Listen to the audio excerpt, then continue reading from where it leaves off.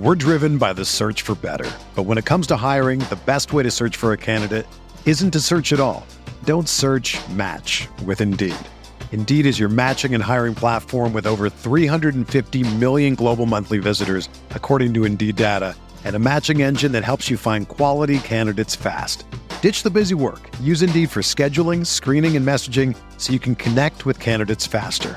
Leveraging over 140 million qualifications and preferences every day, Indeed's matching engine is constantly learning from your preferences, so the more you use Indeed, the better it gets.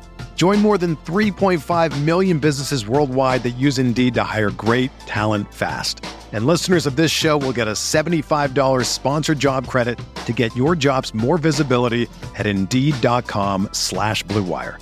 Just go to Indeed.com/Blue Wire right now and support our show by saying that you heard about Indeed on this podcast. That's Indeed.com/Blue Wire. Terms and conditions apply. Need to hire? You need Indeed. Let's say you just bought a house. Bad news is, you're one step closer to becoming your parents. You'll proudly mow the lawn, ask if anybody noticed you mowed the lawn, tell people to stay off the lawn, compare it to your neighbor's lawn, and complain about having to mow the lawn again. Good news is, it's easy to bundle home and auto through Progressive and save on your car insurance, which, of course, will go right into the lawn. Progressive Casualty Insurance Company, affiliates, and other insurers. Discount not available in all states or situations. This is the Gator Nation Football Podcast with your hosts, Alan Williams and James DiVirgilio. This place is an insane asylum in the swamp! Oh my! Now we know we're just a bunch of average stiffs. Welcome to the Gator Nation Football Podcast. I'm your host, James DiVirgilio, alongside Alan Williams. I want to give a big shout out to Chris Musgrove for stepping in last week in my absence. I had an amazing time in Glacier National Park in Yellowstone, did some fly fishing, did some hiking. I feel rejuvenated and refreshed. Alan, I took in the Kentucky beatdown. I watched the Colorado State game. I'm caught up. I'm here. I'm ready to dish some hot takes. Before I get to that, I want to say, if you love the content on this episode, if you want Chris Musgrove to be the host instead of me, leave us some feedback on Facebook. Write us on... Hi, it's Jamie, Progressive's Employee of the Month, 2 months in a row. Leave a message at the... Hi, Jamie. It's me, Jamie. I just had a new idea for our song about the Name Your Price tool. So when it's like, tell us what you want to pay, hey, hey, hey, and the trombone goes, blah, blah, blah, and you say, we'll help you find coverage options to fit your budget. Then we just all do finger snaps while a choir goes, savings coming at ya, savings coming at ya. Yes? No? Maybe? Anyway, see you at practice tonight. I got new lyrics for the rap break. Progressive Casualty Insurance Company and affiliates. Price and coverage match limited by state law. On Patreon, become a patron. I want to thank some new patrons. We got some last week. I want to thank Peter Gilarte or Gilliart or several other ways I could say that. I'm not sure. Feel free to write me the phonetic spelling. For a small dono, Craig Anderson comes in with a large dono. Oh. Appreciate that. And then Wade Bayless with a small dono as well. Also, shout out to Brian Levine, who got some love last week. I was not here to give him love, so I'm going to give him some more. Brian Levine's been a guy that I've gotten to know through the American Flag Football League. Great Gator, great guy. Thanks for the support, Brian. And then our top supporter, still. The man, the myth. The man, the myth, the legend, Alexander Leventhal. He is killing it. We appreciate your support, guys. If you want to support us, hop onto Patreon. You can become a patron of the show. You can send us a dono, which, of course, Alan and I love. We'll send you a nice message, give you some love on the pod. And with that, let's start talking about this game. Alan, both you and Grover picked the Gators to win, but not to cover the spread. There was a lot of uneasiness in your prediction as I listened to the pod.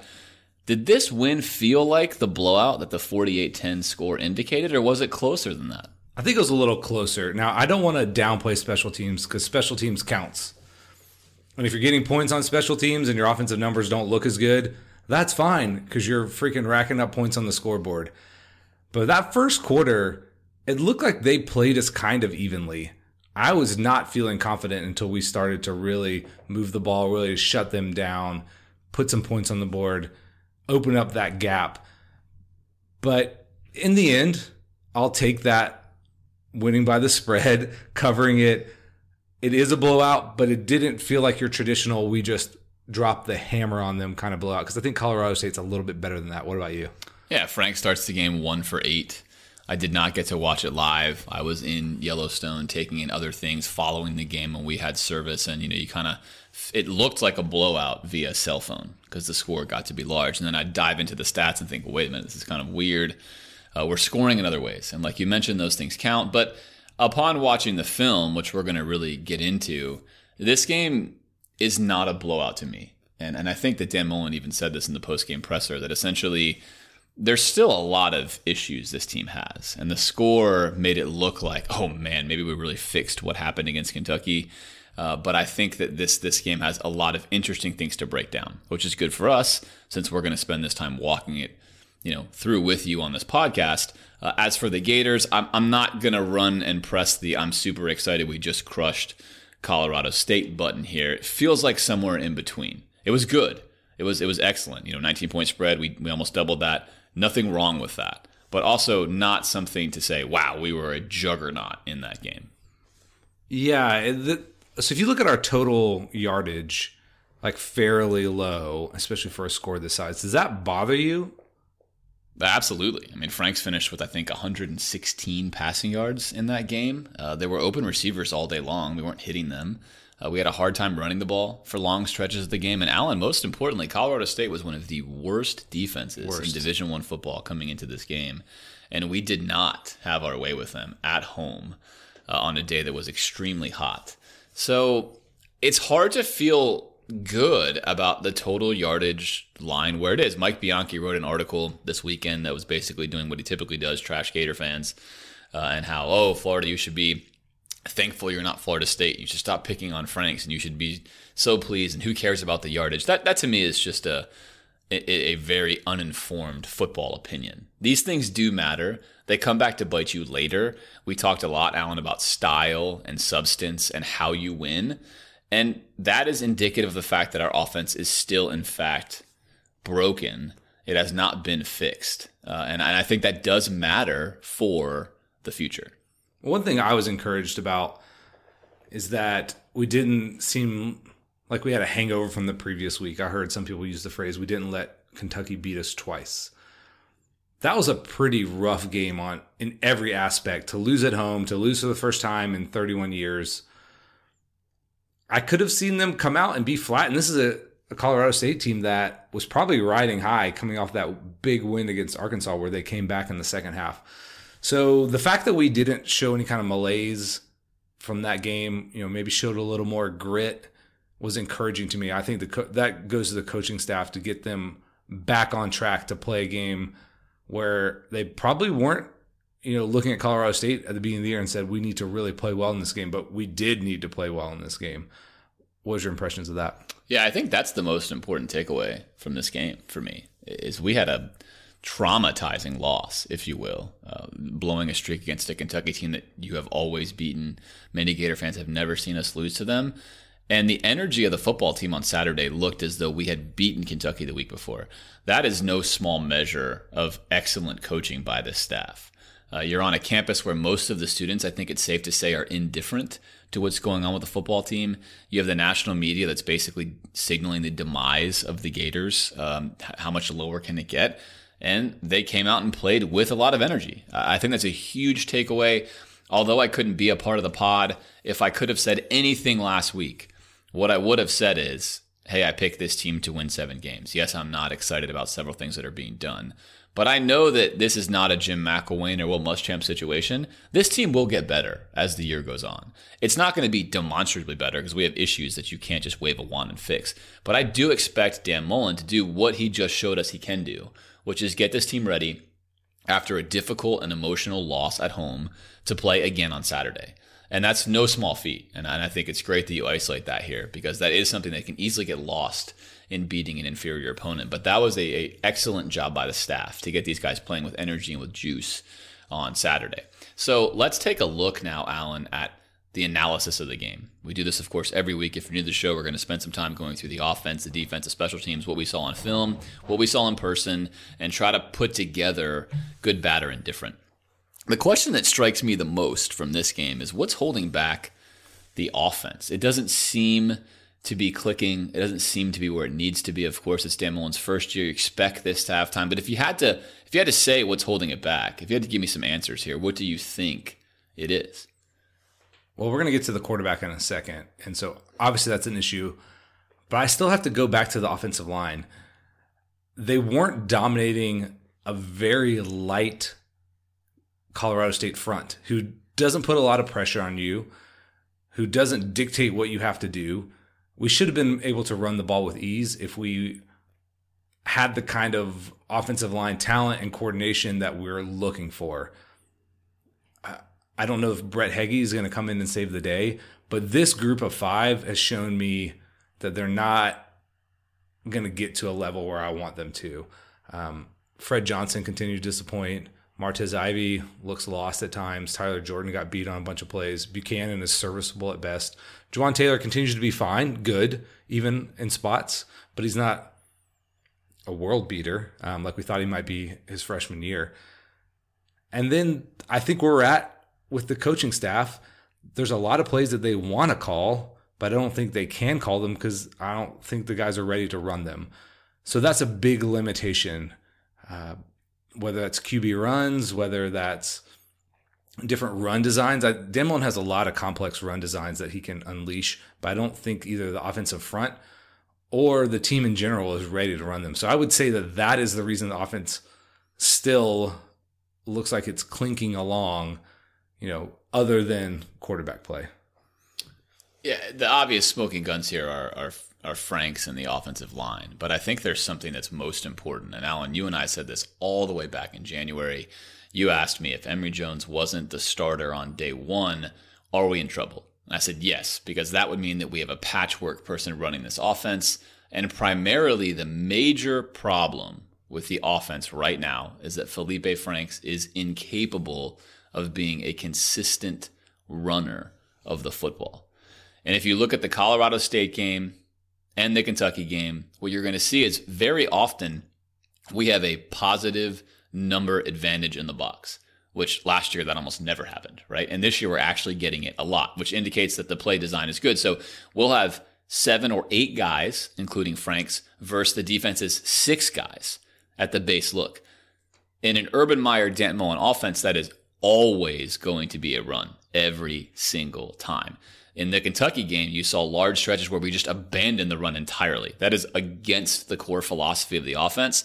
And Alan, you're touching on some of the reasons why. In the Kentucky game, there's no trust for the offensive line to hold their blocks. So you're basically saying, well, I've got to try something different because this is just not working. In the Colorado State game, we were much more consistent with doing what the numbers dictated we should do, but we struggled. And that's a combination of both. Colorado State does not respect Franks' running, and they also know he's not going to run it 14 or 15 times a game. Therefore, most of the time they're bringing a safety down to assist in the run game, and they are not really even acknowledging Franks beating them with their feet. So it keys in the running backs. It allows them to play much more aggressive, and it's causing a lot of problems with the offense. You could have imagined having even just a straight running quarterback against a team like Colorado State, and he would have had a field day with the looks they were giving us. So quarterback play, O-line play. We said, Alan, the most important unit on this team was the O-line because we expected the quarterback play to be subpar. We expected the O-line to have to carry the offense, and they are not doing it. They are not doing it. That's really affecting how well this unit is performing. And you saw us get on track a little bit in the second quarter is because we started running more effectively. Both Pirine, Scarlett looked like they were timing out the runs a little better. The offensive line was getting to the second level. And what I mean by that, they're blocking their initial guy, and then they're moving up and blocking another guy in some situations. The tight ends were blocking well. Now, what was happening previously, sometimes the offensive line was missing their first block and trying to get to the second level, and that was creating a lot of negative plays for us. It feels weird when I'm yelling at the screen, run the ball, because we've got to figure that out. We can't turn, even if the looks they're giving us say throw the ball, and they're not really, we can't just go, we're going to throw it every time. Felipe's not capable of leading us to victory like that. And so I was encouraged that we were able to at least figure that out and make some positive steps, even if it was against a team like Colorado State. Okay, we've seen 3 weeks of Felipe Franks in this offense, James. What's your assessment of him overall after 3 weeks? You didn't get to comment last week, so give me the big picture on him right now. I think at this point in time, looking at the film, Franks is right where I thought that he would be. He's still not a good quarterback. His reading ability is very limited. You saw that on perfect display in this Colorado State game. He was late on a variety of throws where guys are wide open, so you have good play design, you have good execution until he makes his read and throws the ball. And Mullen's been talking about this continuously, right? And It's actually really nice, Alan, to have Dan Mullen on a press conference be able to articulate these thoughts. We don't have to fill in the blanks for him. We know he also sees it. And his running ability is really hampering the team. I know that Dan Mullen can say until he's blue in the face that all he needs is a quarterback that will run it a couple of times, a willing runner, to display a threat, right? That is just not true. And I'm going to continue to say it on this podcast. Dan Mullen's offense relies upon the run game to be the more dominant unit, and the quarterback is the major factor for that. Again, I don't love that style, but I can analyze it strategically and say that has to be done. He's aware that we're not doing that now. If you look at Franks as just a pocket passer, he's still just very juvenile. He's very high schoolish of what goes on. If his first read is there and he's confident in it, he can make a lot of nice throws. If it's not perfect, that's when things really break down. And there's a whole host of throws I could walk you through where you see this happening. If he has to go to his second read, generally things get a little difficult. The biggest improvement in his game, in my opinion, is that he does keep his eyes downfield, which we did not see that all last year. And his ball fakes are a million times better. Yes. The ball fakes are actually very good. He still struggles with the zone read. There's times he should keep it. We don't always know if it's going to be a dedicated handoff or not, but a true zone read play in Mullen's offense is supposed to be an actual read. But I think that the ball fakes are much, much, much improved. And that's not a simple thing. Some quarterbacks are good at it, some aren't. But overall, he's kind of right where we thought he would be. He's still a massive project. He hasn't shown me anything to think that he can get over the hump. He continues to look like a guy to me, Alan, who's going to be a patchwork guy until either Emory Jones figures it out or a true freshman coming in next year is able to beat them out. It's just hard to envision him taking these large steps to get to a competent level of play in this system. It feels like that requires a lot of hope, when most guys that have reached his stage of the college career, they just don't tend to get to that next level. So I suppose that's what I've thought about him, and I haven't seen anything to think that that's not the case. I guess one upside scenario or narrative would be that he's only got 3 games in this system. Now, he might have played a lot last year, but I don't think he had very good coaching from either Nussmeier or McElwain, despite McElwain's protestations that he could get his dog to play quarterback. So if you're hoping that Felipe will get better by the end of the year, I think the number one way you would want him to improve is that he's going through those progressions quickly. Dan Mullen talked about in the press conference, like, you know, if you've got your first read and something goes bad, it's almost like you should be able to anticipate what's going on the other side, like, because you know what look that they're giving. And Felipe seems way far away from that. Whether that's he's just not equipped to do it, you know, football mentality wise, or he just needs a ton more reps. Either way, he's not there yet. I guess there's a small sliver of hope he can get at least a little bit more proficient at it by the end of the year, but they're in trouble until he starts to figure that out. Okay, let me ask this maybe in terms of your grading of his performance. What was like his best ball and worst ball? I mean, best throw he made, worst throw he made. That would indicate maybe some of the positive and the negative.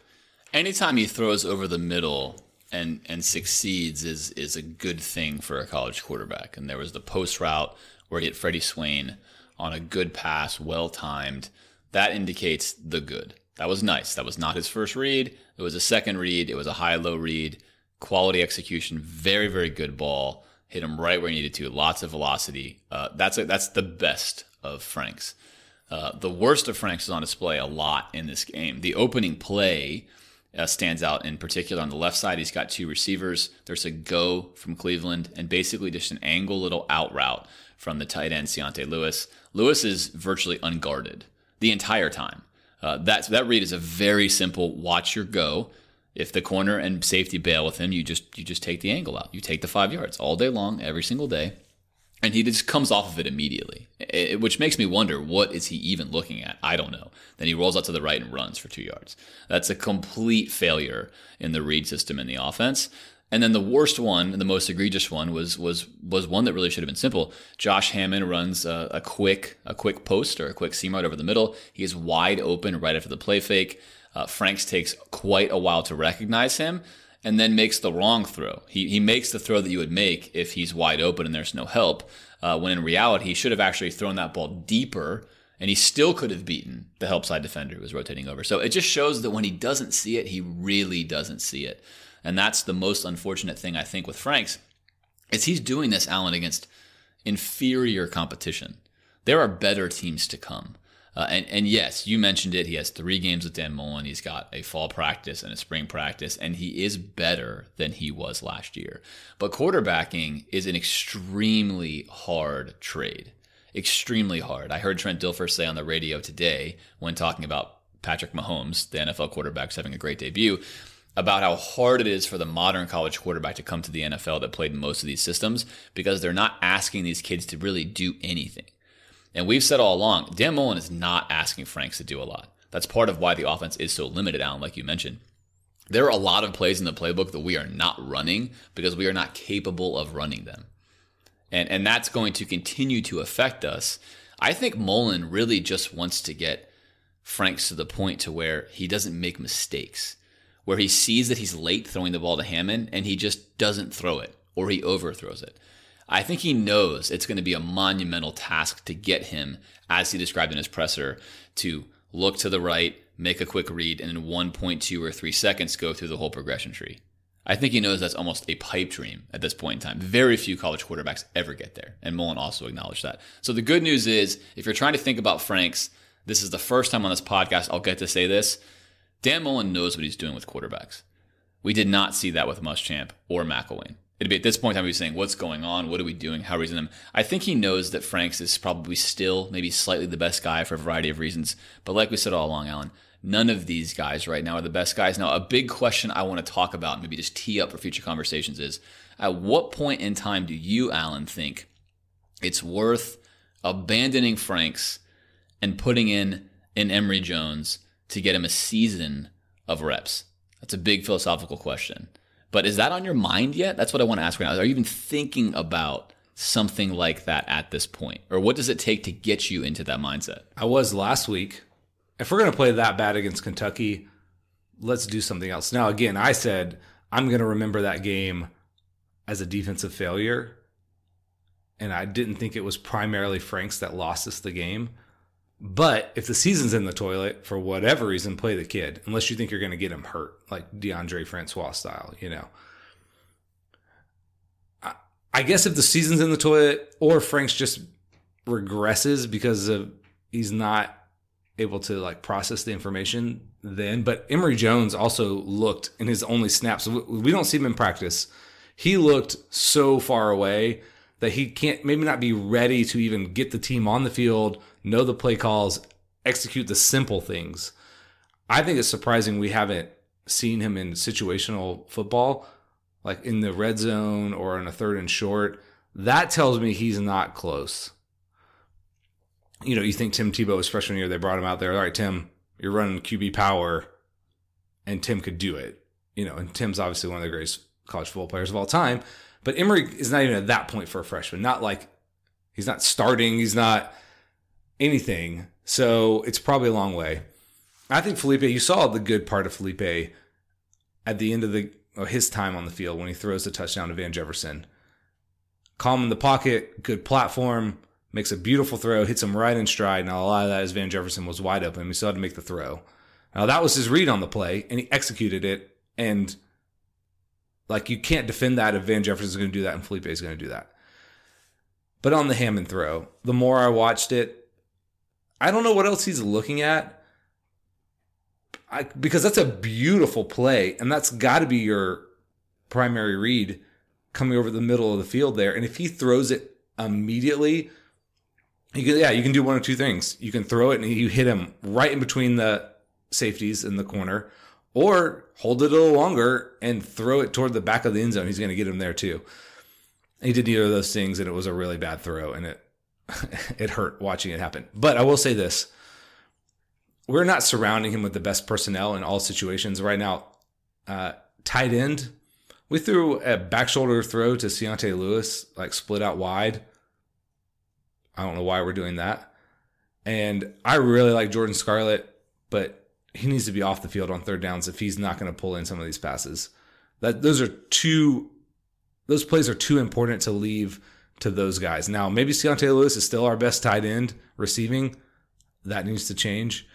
And give La'Mical Pirine a look on third down. Pierce, if he can get ready, whatever.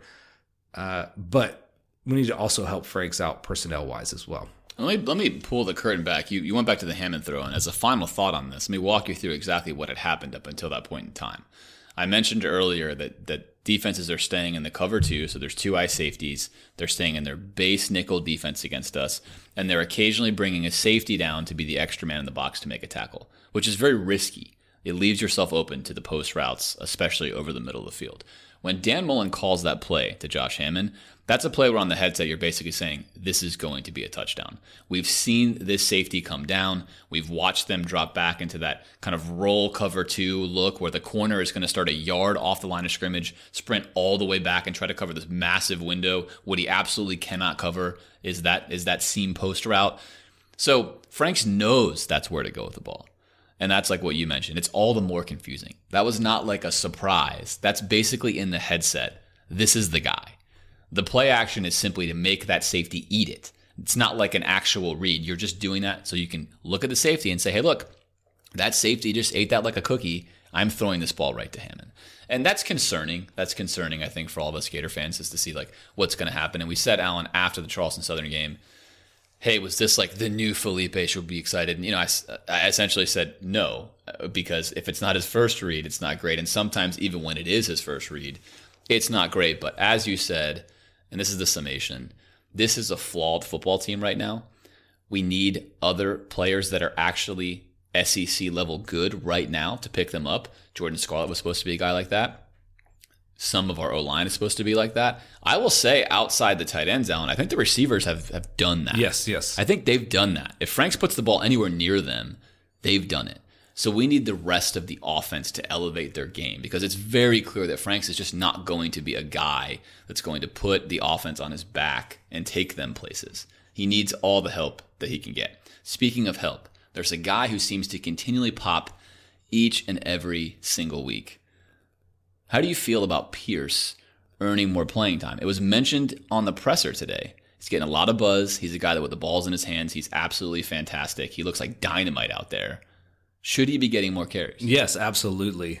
Assuming that he can do the stuff that allows a running back to get on the field, like that he knows more than one play, and he's not an absolute atrocious in pass protection or leaking out of the backfield. Because if you're going to put on the field more, and the defense knows you always run counter left every time he's in the game, it's not going to work. So it's assuming he can do that kind of stuff. He's electric. The speed and power that he's running with right now, and also the patience and vision for a young guy, is really, really encouraging. I want to see him have more touches. Really sad that Malik Davis broke his foot. He'll be out for a while. And also we'll maybe talk about Darius Lemons at some point. We didn't talk about him last week, leaving the program. That might clarify the backfield a little bit. That you've got these three guys. You got Scarlett, Pirine, and Pierce. And Pierce should absolutely get more carries. As much as they can get him on the field, they should. He looks like the most dynamic guy. I don't think he's probably capable of being the workhorse guy at this point. He's a true freshman. I'm sure he doesn't know enough. But as much as the coaches can get him, he should get all of those Malik Davis carries if he's ready for it. And if you're wondering why isn't Pierce automatically going to get those, Mullen, again, it's nice to have an articulate, competent coach, laid out all the things running backs have to do. If you've been a longtime listener of this show, you are familiar with these concepts, as the running back has to be able to pass protect, has to be able to run the proper routes, has to be able to understand in pass protection the shifts, the calls, the audibles. That's not simple for a freshman. If you're in high school, you basically just get the ball handed to you and you run. There is not a whole lot of any of that kind of stuff going on. And it's much more complicated at this level. If I'm Pierce, though, Alan, I've got to think, this is my opportunity. Yes. I've been flashing. I better spend every waking second studying those nuances, because right now, Alan, I don't think it's going to be going out on a limb to say that he looks like the best runner with the ball in his hands. I don't think that's even going out on a limb from what we've seen in his limited action. He looks like he's the best of those three guys. And that's not to say the other guys have looked bad. He just looks electric. I mean, there's some guys who just have it, and he seems like he does, at least right now. Maybe with more reps, he gets a little dinged up or whatever. But yeah, get that guy the ball if you can. Let's look at the defense. Defense, interesting week to week here watching them on film. Do you think they improved this week, or was it primarily a downgrade in competition against Colorado State? This is hard to say. I want to say they improved a little bit. Colorado State doesn't really run the ball. They're not they're the opposite of Kentucky essentially, so they're not going to line up and try to smash you. So we didn't see that. They did run the ball a little bit. Of course, their yardage didn't reflect it because of sacks. I'll say I was a little worried about us in pass defense. We're playing a true freshman, Trey Dean, who I thought acquitted himself very nicely in his first start. Looks like a guy who could be a legit contributor. I don't know, though. I didn't see enough that made me go, oh, we fixed it. I didn't think we would. Improvement, I'll say slight, considering the downgrade in competition. Yeah, it feels like there was some better tackling on display. We had a few blitz packages that got home. But to me, this feels like a downgrade in competition. I think what you see from this defense is more or less what you're going to get in doses, especially when David Reese is not out there. I think we're just missing him significantly. So sure. I didn't think it was good nor bad. I thought there were some good players and some bad players and some good plays and bad plays. But all in all, primarily downgrade in competition would be how I would surmise last Saturday. Yeah, I would imagine you last week would have heavily criticized our linebackers and our safeties who had abysmal games, as did our defensive tackles, really everybody. What was your thought about them this week? Did they improve enough for you to be not jumping up and down on the panic button? No, but a couple of thoughts here, and I'm going to start with the safeties, because you and I highlighted the unit that was going to struggle the most on defense was safety, and that we were not SEC level, and we are nowhere near it. I thought Brad Stewart might as well not even been on the field out there in that game. He wears number 2. The amount of times that he was completely out of position at safety was maybe half of his snaps on the field. There was a time even at the end of the game, Colorado State's second-string quarterback is in, and they run like a corner and a corner route, and he drops down on an out route and leaves the corner route completely unguarded. Quarterback does not see it, throws in double coverage. But on film, you just see how our safeties, they're absolutely clueless. There were several of those middle drag routes, Alan, where they ran them across, we blitzed. That's the safety's responsibility to pick those guys up, and they're just 5 yards behind them, letting them catch the ball. They don't have a single clue where to go and what to do. Now, playing safety is not nearly as hard as other positions on the defensive front, especially in college football, but it's very hard when you couple with the fact that we don't have good linebackers. So now you have got extra problems, right?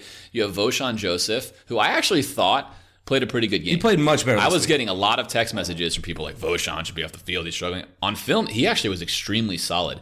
We mentioned this at the start of the year as well, Alan. Voshon's going to really excel when he's in the right packages with a proper middle linebacker, which we do not have right now. And on top of that, we can't play dime. So they're rolling 4 receivers out there, and you have to have Voshon Joseph or Rashad Jackson or someone else guarding a receiver or a tight end. That's not the plan. But we are so depleted at corner, we don't have anyone else. So he's in a scenario that's not advantageous to him. But I think when you look at the packages he should be in, he excels. He's an excellent tackler. He closes really quickly. So I think there's upside, there's downside to the safeties and linebackers. But the reality is we just don't have the SEC talent. We just don't have it, Alan. It's not going to change. I don't see this unit becoming incredible. If David Reese can just stay healthy by some miracle for the rest of the year, it will improve because he can line people up correctly and communicate to the safeties, hey, I need you to come downhill. He'll be in the right fit better more often than not. Third down and 8, safety. You communicate backwards. Hey, listen, if this receiver runs an in route, you have to come down and get that. He will give those guys the confidence to make that play, whereas right now it's a bunch of young guys that really don't have any idea what they're doing. And so they're playing slow. You see it on film. They're playing very slow on defense. We were very fortunate, primarily thanks to Zuniga, on several plays. Yes. That Colorado State could not expose that coverage because Zuniga was just blowing past people. We'll talk about him in a second. But I thought it was what it was. Alan, I want to ask you a question. The defensive tackles, and I'm going to steal this question from you. You're going to ask it to me, but I'm stealing it because on film they've been non-existent. Literally, they are just getting blown off the ball consistently. So we start Campbell and Schuler over the traditional starters, Conliffe, Slayton, Clark, etc. Is this a message being sent to those guys, the more talented guys, that we need more from you? What is this? I think so. Campbell is a decent player. Schuler's a transfer who is not even really a true tackle. He's more of a big end. And it's like, we're going to need effort from you guys. Slayton should be a monster. Conliffe, a beast. And those guys, like kitty cats. I don't know. Clark is a fine player. He's never going to win or lose you a game, usually. I think the transition to those spots has been tougher on those guys. It's either they're not capable of being physical enough, and Slayton was a guy who was an offensive lineman in high school, so maybe he's just not fit to play D-tackle like he should be. Or they're in their heads and they're not firing off the ball. Mullen's talked about this a lot, and this is weird for a coach to say. And I don't think it's just coach speak where they need to strain more. They need to be more aggressive. You can't, if the offensive line is firing off the ball at you and you're kind of just getting up from your stance and being like, what's happening here? You're going to get blasted. And Kentucky blasted us. Snell was often 2 yards downfield before we were touching, and he's ending up 6 yards by the time we get him down the week before against Kentucky. So maybe that was a message. I don't know if it was fully received, but the coaching staff has got to get average play from those defensive tackles if we're going to be able to see Zuniga and Polite and Jefferson have the kind of years we want them to. And leading into Zuniga and Polite, who looked excellent once again on film, it's very difficult to play defensive tackle in a 3-4. It's weird. You're in a much different gap than you've ever been over before. You're traditionally against Colorado State taking on a double team the entire game. And I think what Dan Mullen is trying to convey to these guys is that in a 3-4 defense, you're always going to be taking on a double team as a tackle. Gone are the days when you can Dante Fowler it and you get to be one-on-one with the center and you blast through the A-gap and you get a nice little sack. That's not how it works in a 3-4. Your job is to take on that double team, hold the line of scrimmage because you're a hoss, and allow your ends to come in and then create basically a cocoon around what the offense wants to do. We are nowhere near doing that. And we are experimenting with every possible defensive line combination we can use. In that Colorado State game, we must have played every permutation that existed. They are just searching for answers there. I think we found a couple in Zuniga at right end. He was an absolute monster. They could not even touch him going around. No chance. And he only played maybe half the snaps on defense. And whenever he was in, he might as well have been sprinting straight past their left tackle. And Polite, same deal. So I think you're starting to find some of these guys that are playing. I thought Cece, although he didn't do anything of note in the game, he was extremely competent on his side. And that's what allowed Zuniga to be so free, is you saw Cece, unlike what we saw against Kentucky, he was able to set the edge. He was in the proper position almost all the time. And that did not allow Colorado State to be able to really run a whole lot of stuff to that side of the field because we had the edge protection. And that frees up the pass rushers to just get after it. And that's how it's supposed to work. So we're seeing a lot of growing pains right now, Alan, but the D tackles are going to step their game up significantly starting this week with Tennessee. So when they released the depth chart, and this is hard to know, they're playing, Conliffe at the nose tackle and Slayton at the other D tackle. This gets super complicated. Everyone uses different lingo. But I thought, that's weird. And they're playing Zuniga at defensive end, and they're playing the rest of these guys at, the rush buck position, the outside linebacker, we run them at the quarterback almost every time. We don't have the perfect pieces yet. Zuniga's a little small for that end. He's not. He's smaller than Polite, I think, or maybe even Jefferson. Now he's obviously super strong, and so that allows him to hold up to the edge. So you would think Slayton is the premier nose tackle, and they're not really playing him there, which that shows me they don't know what they have yet, and these guys haven't figured it out. And I don't know if we do it all this year, but there's, like you said, they're still mixing and matching and I don't know what to expect from that group week to week. Now, we thought this would be the strength of the team, and at least from a run defensive perspective, it's not. But maybe those guys can figure it out. There's still a path forward for me with them. We'll have to see. Anybody else who flashed for you this week? I thought really it was Zuniga and Polite on defense, and then you saw a couple of moments. I thought that it was good to see Johnson out there playing really well. I thought he had a nice game. I've always thought he's our best coverage linebacker. He did a nice job in coverage during the entire game. For some reason, though, he doesn't seem to make enough of an impact in the run game. He just gets swallowed, and that's why you don't see him as a consistent. He doesn't shed blocks. He doesn't get into the gap when he needs to. He doesn't. He's an excellent coverage linebacker, and so you kind of have this scenario where if you could merge Voshan and Kylan, then you'd have like an SEC linebacker on every down. We just don't have that. And so I think each of those guys, again, can play a role, especially when flanked by a David Reese. So hopefully that's my main flashing takeaway is if we can get some synergy there, that will help everyone across the board. But right now, Alan, Zuniga and Polite look like they're consistently going to get production for us. Polite can do it against elite teams. Zuniga, still a question as to whether he can get past the bigger and better left tackles in the SEC. Well, it's also how we line him up. I don't think we've been putting him in a position to register the kind of pressure that he's capable of. I mean, he was absolutely dominant. Their left tackle looked like he'd never played football before. So that was super impressive. I was encouraged to see him, get into the backfield like that. So here's the problem with this defense right now. We've talked about, I have all these hopes. I hope that David Reese will make a difference. I have a hope that maybe Sean Davis will lock down another safety spot. I hope that they can figure out the defensive line rotation. I hope that Trey Dean can be serviceable at corner. That's a lot of hopes. I think we came into the season where I hope the corner stays healthy. I have a lot more hopes now. That's not great. Let's talk about special teams. Obviously, huge production. Block punts, run backs, points on the board. Okay, the question here, were they as good as they looked, or did you see something just really wrong with CSU? In between, I have no idea why Colorado State runs a two-man protector punt formation. Especially against what we're running at them. We are clearly outnumbering them at the line of scrimmage. And so the reason they're using two is they choose to have three gunners, which is ooh, look at us, we can run a fake at any time. But they're often punting in 4th and 17 situations, which is also nonsensical. I cannot... If I'm a Colorado State podcaster right now, I'm having a whole 10 minutes on this subject. I'm going to spare you that just to say... Can we call them and talk to those guys? Yeah, just to say that's extremely questionable, and you cannot chalk up those blocks to us just phenomenally beating the guys in front of us. We had a numerical advantage. We ran through unblocked holes and blocked punts. That's good. The good news is... We did do it. We executed it. Because oftentimes in previous regimes, we haven't been able to execute it. So if you do something dumb, we've proven that we can get you on that. The Freddie Swain punt return was nice. The punter hammered the punt. The classic outkicked the coverage against a much more athletic team. But the blocks downfield were actually really, really good. And also, that wasn't a punt return unit. We had our base defense out on the field plus Freddie Swain.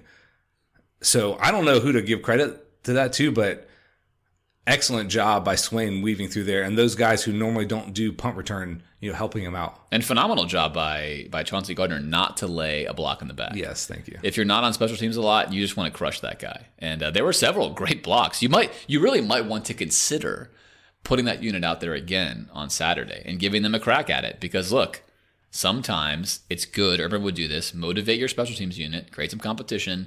But there were a lot of nice blocks out there. Those guys wanted to hit people. It was so weird. They were just in base defense with, Swain basically playing extreme deep safety. They were in their normal formation. I was so shocked at that.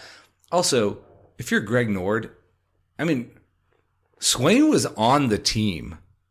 It's not like we found this guy. He's a transfer. He's a freshman. And you were still running Brandon Powell out there to return punts. I don't know. I don't think under Greg Nord we would have attacked the punter in those formations before. So yes, huge improvement on special teams that we're at least competent, that we're dangerous. I think we'll continue to get better at that. Kickoff coverage looked flawed. We need to get that buttoned up definitely because we're going to get creased there if we're not going to be able to chase the guy down against some of these premier return teams. Now, kick return, we didn't have any of those really, so whatever. But encouraging, I think, certainly from where we were last year. And McPherson, I got to say, the kid, I mean, he hasn't missed yet. I hate that he has a miss on his resume after that, crazy call by the referee. But looks solid, looks like he's ready to kick in big situations. We'll see how he does on the road. He's legit. I mean, you can tell that he has all the tools. Now the question with any kicker is, does he maintain the composure? If he actually does miss, how does he respond? Correct. We had Caleb Sturgis on the show last year co-hosting, which was a good time. And whenever you talk about kickers with Caleb, that's what it comes down to. Is all that really matters to Caleb as an NFL kicker is when this guy misses a kick in a big game, what does he do after it? Right. Because virtually any kicker at this level has a leg to make these kicks nowadays. It's the mental game. So far, though, he looks really, really solid, which is good news for us. He was the best guy in the country, but you never know how that turns out. So, final thoughts on this game as we project sort of what we're looking into here in the future. Alan, we started to run the ball more, especially in the second half of this game. Does that feel like a recipe for success for this team moving forward? Potentially. We actually look like we started blocking well. And maybe with certain fronts and certain formations or certain plays that our offensive line is more comfortable blocking in, the coaching staff needs to find more of those. We need to be able to run the ball effectively and often. And I'm someone, I'm from the Spurrier area. I want to see us throw the ball over the field, but I also want to see us win games. Somewhere in the middle there. I don't want us to run the ball into heavy fronts, a la Nussmeier, it's second down. We're going to run the ball no matter how many men you have in the box because we have to get on schedule. I don't think Mullen's going to do that. And what I mean by that is find the plays and the combinations of back and line that's going to get us into good situations. You have to stay committed to it. It seems like we abandoned it too early against Kentucky. So it could be. I'm hopeful that it might be. There's that word again, hope, I guess. Hope, lots of hope. The recipe for success for this team is to be able to run the ball, period. I think the problem is that it doesn't look like we're going to be able to do it. I like, as an offensive philosophy, what Dan Mullen has espoused but has kind of abandoned a bit here and there. I think because it indicates maybe how he truly feels about the offense. You have got to do what the defense lets you do. You have to do that. So if we play Tennessee this weekend and Tennessee wants to come out and they say, we're going to dare you to run the ball, we're going to let you have a one-man advantage every single time in the box, run the ball every single play. And all of you on this show know that I much favor the passing offense. But the offense Dan Mullen has created creates a numbers game where read number one on every single play is how many guys are in the run box. And if I've got an equal number or a +1 advantage, I should always run. We have not been doing that. And that sounds crazy for me to say. But again, I think all of you that know me know that you have to play the game the right way. The best advantage, probability-wise, is to run plays that have the best chance of success. And that oftentimes has to do with the personnel that you are going against. So it will, Alan, be a recipe if teams continue to defend us with a soft cover 2, basically daring us to actually run the ball with any success. Which is weird. We're going to have to run it. It's the total opposite of last year. It's the complete opposite of last year. So it is weird on film to be seeing such a difference. But Kentucky put the model out there. I think everyone sees it now, and you're going to keep seeing it. I mean, Colorado State was doing nothing tricky. Tennessee was played against, Dan Mullen a lot with Jeremy Pruitt. I expect them to do similar style defense until proven otherwise. Okay, let's take a look at some of our preseason predictions. When we did the schedule walkthrough, James, you predicted 7 wins. I did 8. Does that still seem like on target to you? Yeah, it feels spot on, right? I mean, it feels like we're still going to be somewhere right around there. It feels like this is a team that had a lot of holes and a lot of gaps, like we said. It feels like this is a team that was thin and is not SEC caliber on the 2 deep, and is really not even SEC caliber with the 1s all the way across the board. This is what kind of team this is. So to me, that's a 7 or 8 win team. 8 win if you get a little lucky. We could have won the Kentucky game, right? That could have only won. We could win or lose virtually any game we play. But if I had to bet on it, it feels like we're probably going to fall right into 7 or 8, especially with what's going on with Florida State. We're not going to have a 1,000-yard running back, much to Tyler's chagrin. Our buddy Tyler, who chastised both of us after we didn't pick a 1,000-yard rusher, and we tried to explain that it's not that we couldn't have one. It's that we're not going to be able to have one. There's too many guys getting carries. There's too many things going on. Same thing with the receiver getting more than 600 or 700 yards. Is the talent there? Sure, absolutely it's there. But it's not going to be displayed with the current guys that we have. So I feel good's not the right word maybe, but I feel like, Alan, I've seen nothing that pulls me off of my 7-win projection. I feel like this is the kind of team that looks like a 7-win team. I'm going to downgrade my predictions, or I feel worse about them. I was 8, maybe 9. So there's some teams on the schedule. I predicted a loss to LSU, I believe, but I felt like that was maybe a coin flip. Now it feels like they look much improved, although I'm still not totally sold on them. Missouri looks better than I probably thought they were. Vanderbilt looks better than I thought they were. South Carolina, FSU is obviously worse. The Mississippi State game feels like further away. Like this Tennessee game is also, we're going to talk about it. It's going to be a coin flip kind of scenario for us. I see much more opportunities for us to end up at 6 than I previously did.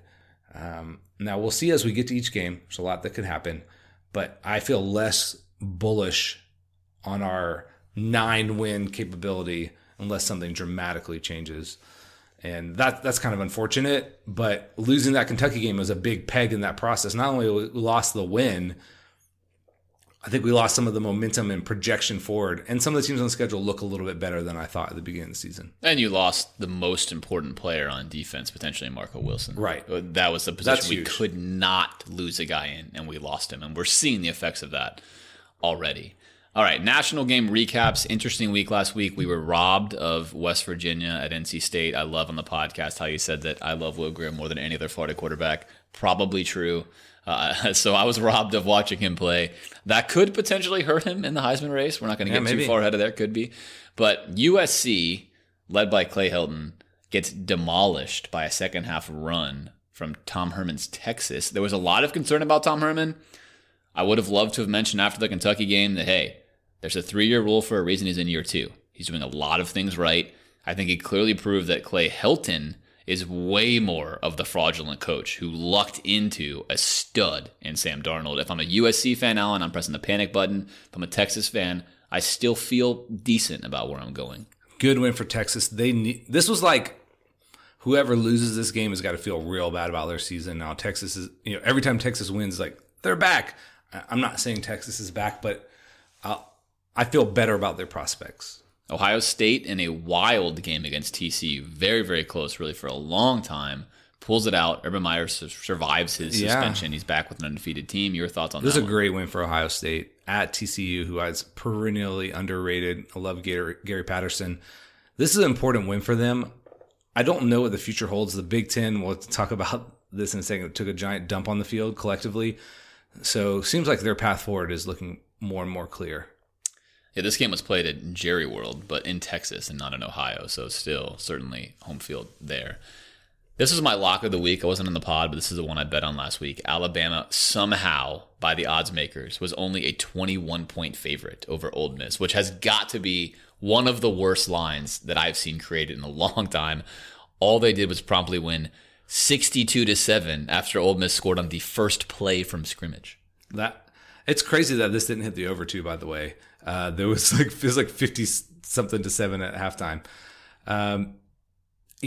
Ole Miss, they put up a lot of points, but against people who weren't playing any defense, and there was no way Alabama wasn't putting up 60 against Ole Miss. I mean, if other teams are putting up 40, Tua also, just as a side note, we're wondering, this guy's the Heisman favorite. He hasn't really started a game. Looks like the real deal, for sure. And we said, Alan, last year, hey, I dog Nick Saban all the time for this. You're playing the floor strategy. I hate the floor strategy. He could unlock a freaking juggernaut. It looks like right now that Alabama is unlocking the juggernaut. And I'm going to say this. I hate Alabama, but man, do I appreciate watching them play 100 times more than I ever have. Because that's the kind of football you should play when you have the most ridiculous assembly of talent that any college team could have. It's insane. I have a really hard time imagining anybody beating them. I'm really looking forward to this weekend with the matchup against Jimbo Fisher. Game of the weekend was the LSU-Auburn game. We have dogged Coach O on this show relentlessly, and all he does is go into another coach that frustrates his fans. Musgrove talked about it on the podcast. LSU breaks Auburn's heart 22-21 with what had to have been one of the most excruciating fourth quarters for Auburn fans in recent memory. Huge win for LSU. 2 wins over top 10 teams now out of their first 3 games. This hurts if you're Auburn because you get by this game and you've got a pretty soft schedule in the middle till you get to the murder drove of Georgia and Bama at the end. And they had a real shot at the playoff. They could lose one of those games. And that had Mississippi State in there too. But, this has got to be crushing because they were looking, after that Washington win, they were looking like a playoff team. Okay, let me ask you about Coach O. Do we need to reconsider our views on him? I mean, this is a big win. Not yet, but I will absolutely give him credit where credit is due. In his previous regimes, he has been completely discombobulated. Now, we've had a good friend of the program ask us a question this week on Facebook about, was he just in the wrong situations at those times? Was he just inheriting bad programs? No, he was not. Those programs regressed significantly under his care, and they regressed pretty quickly. I think LSU was smart to recognize that he is really not a good football coach, but he's an unbelievable rah-rah Cajun Bayou Bengal that can get the players there. And they surrounded him with guys that fit his philosophy. So they fired Matt Canada, who I think is widely regarded as one of the best offensive coordinators, and they got him a guy this year who most Tiger fans thought we are regressing to the 1920s with offense. But that was smart because that's the kind of football he wants to play. He's not Bill Belichick. He's not Nick Saban. He's not a particularly smart football coach when it comes to being creative or even tactically, solid. He's an old school coaching cliche. But, Alan, if you have the talent, and LSU always has the talent, you can be formidable if you don't make mistakes. The move of Ed Orgeron's coaching career was getting Joe Burrow from Ohio State. Now, Joe Burrow has not lit the world on fire with his numbers, but he has played extremely competent football. My main thought here, Alan, is why the F did we not go after Joe Burrow? We talked about it. Here he is. LSU is now undefeated, 3-0, beating 2 top 10 teams. You take Joe Burrow off that team, this is a 1-2 LSU team. So that's what I'll say about Ed O. I think he managed the offseason really well. I still do not have confidence he's going to take LSU to levels that even Les Miles took them to. I could be wrong, but that's how I view Edo at this point. But I will give him credit. It's definitely improved now. What do you think about this? I would agree with you almost totally. I was expecting them to fall on their face this year, and that's not going to happen because they weren't. This wasn't like a sure thing. They've lost some talent both offensively and defensively. Like you said, still a ton. So credit them. This is a huge win. I want to say though, this is more of an Auburn loss than LSU win. Auburn didn't score in the fourth quarter. And this has been a criticism of Malzahn that, he kind of gets things rolling. He's going to crush you or you're going to figure out what he's doing in the game and he doesn't adjust well. And didn't look like he adjusted well. Jared Stidham is supposed to be a star. If he's a star, he's going to put some points on the board in the fourth quarter. Even a field goal obviously would have sewn this up. So Auburn, yeah, tough look for them. Speaking of coaches, this is something I'm excited about. Let's do a little review of some of the coaches in the running for the UF job. Willie Taggart, Scott Frost, Chip Kelly. Let's start with our boy Chip Kelly. Let's save the best one for last year. We've talked about on the pod, Chip looks disinterested. Does it feel like UCLA is so far behind that he's dug so much of a hole he's not going to be able to get out of? Or are you still hopeful that they're going to be able to turn it around in Westwood? I think he'll turn it around. And I want to answer this question this way first. Okay, do I feel good now that we didn't get Chip Kelly? No, I don't feel like that's the case. UCLA was a team that lost almost all of its talent. And on the flip side, Alan, UCLA, this is actually kind of crazy, but UCLA had more players drafted than any other Pac-12 team in the past 5 years. So they had a lot of talent. All of it was gone. This is an extremely young roster. Chip Kelly, though, as you mentioned, and we said this in the pod, right? We said there's 2 ways this goes for Chip Kelly. Either the dude only wants to coach in the NFL, and Caleb Sturgis was definitive that this is the guy that only wanted to coach in the NFL, so I'll give you a hat tip, Caleb. It looks like he only wants to coach in the NFL. So with that regard, you and I never viewed Chip as the guy who was going to be here for 10 years. He was sort of like, look, I'm 2, 3, 4 years.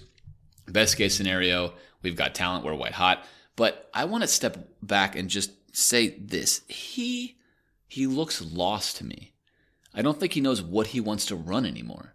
And that's the part that scares me the most. So I'm going to say we did potentially dodge a huge bullet on Chip Kelly because he looks disinterested. And I think the NFL has made him reconsider all of his offensive thoughts.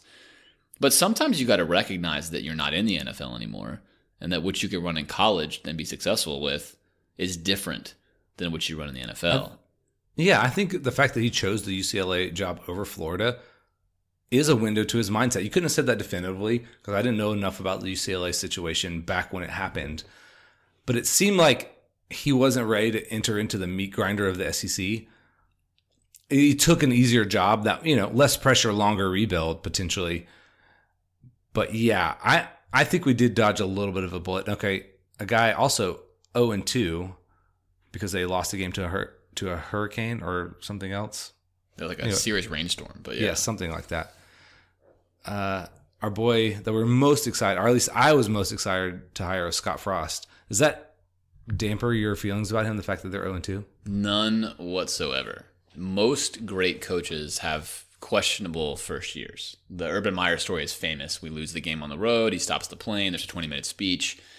We wind up going 7-6 that year. Is that right? We also had quarterback issues. We had a lot of issues. Well, so does Scott. No, we're playing like we're converted quarterback at wide receiver. Right? Yeah. So we had issues in the roster, right? Well, Scott Frost has tremendous issues with this Nebraska roster. There's not a lot of talent. They're almost exclusively all the wrong players for what he wants. His freshman quarterback, whom he loves, is not playing because he's injured.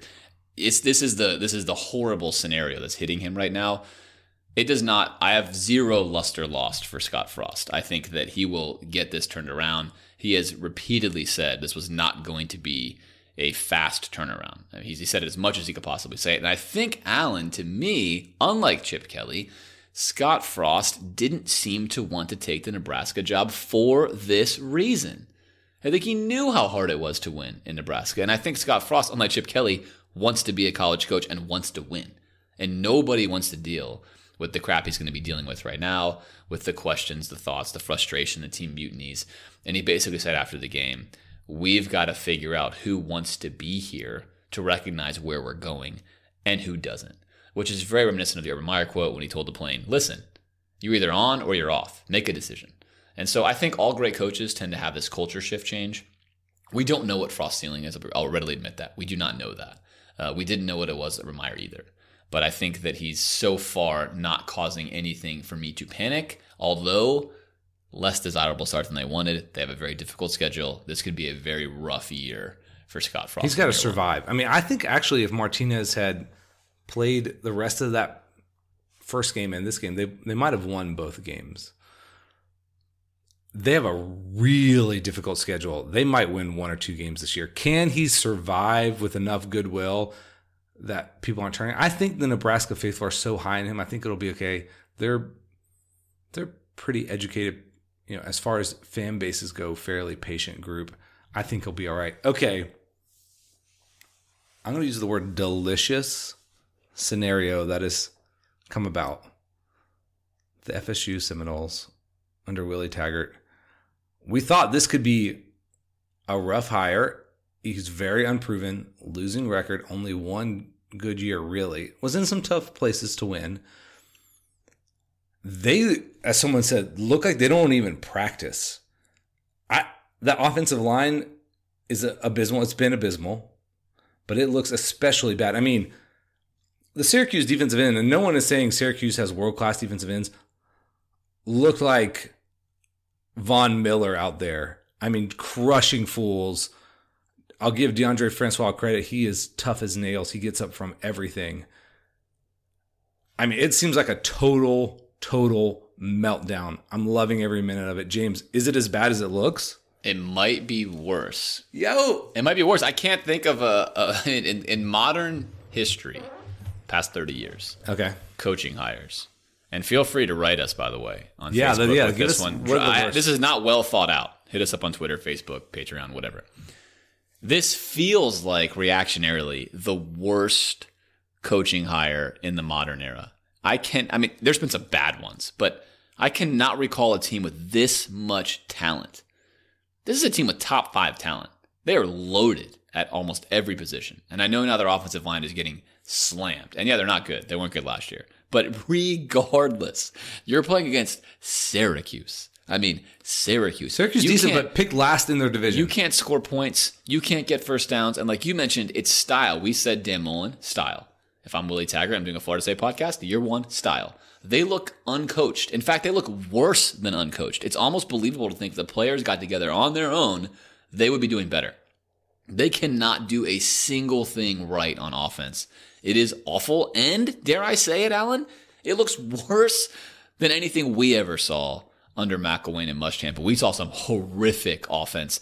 I love every second of this so much. I cannot put it into words. The Florida faithful have remained by the team through 8 years of complete suckery. You know what? The stadium's not completely full. Fine. Florida State fans will never, there will be no one in that stadium. Nobody will show up. They've already created the little fun, GoFundMe accounts to fire Willie Taggart. A $21 million buyout. Which is crazy. What are these athletic directors doing? You said this in the car to me. Who else was trying to hire Willie Taggart? This is his dream job. He left Oregon. I know felt like they were desperate, but you're hiring an unproven guy and you give him a $21 million buyout. Insanity. And we had an entire podcast on buyouts in the offseason when we talked with Bill Carr, the former Florida athletic director. And we had this conversation. You and I, Alan, said, and I said, in a free market, this is absolutely insane. These athletic directors have to stop doing this. He was going to take that job without that kind of buyout. Let him walk. Who cares? Yeah, who's hiring him away? This was the guy that we most pinpointed and said, A, we're super happy Florida State hired him right away, right? Because he seems like a great recruiter, but a horrible coach. And that's exactly what's going on. It's exactly what's going on. At this point in time, it's hard to envision he can still be a good recruiter. If this season goes the way it could, they might only win 2 or 3 games, Alan. Can he still recruit 2 or 3 games with the way things are looking? Now he looks lost out there. I mean, they look so bad. And this is the soft part of their schedule. They're playing Northern Illinois. We're going to get to that in a second. If you look at the rest of their schedule, it gets only tougher. And there's teams who are normally not that good, like NC State and Boston College, who are good this year. Man, I'm enjoying every second of this. They should have lost to Samford. If you hear me say Samford, not Stanford. Syracuse was, we'll see. They might be frisky this year, but that was one of the easier games on their schedule. And they got freaking pantsed. It wasn't even that close. Man, okay. And we said it, Alan. We said it. I want to tie up this little bow. We nailed this one. We said Florida State fans have no idea how good Jimbo Fisher was. They just had no clue. No clue.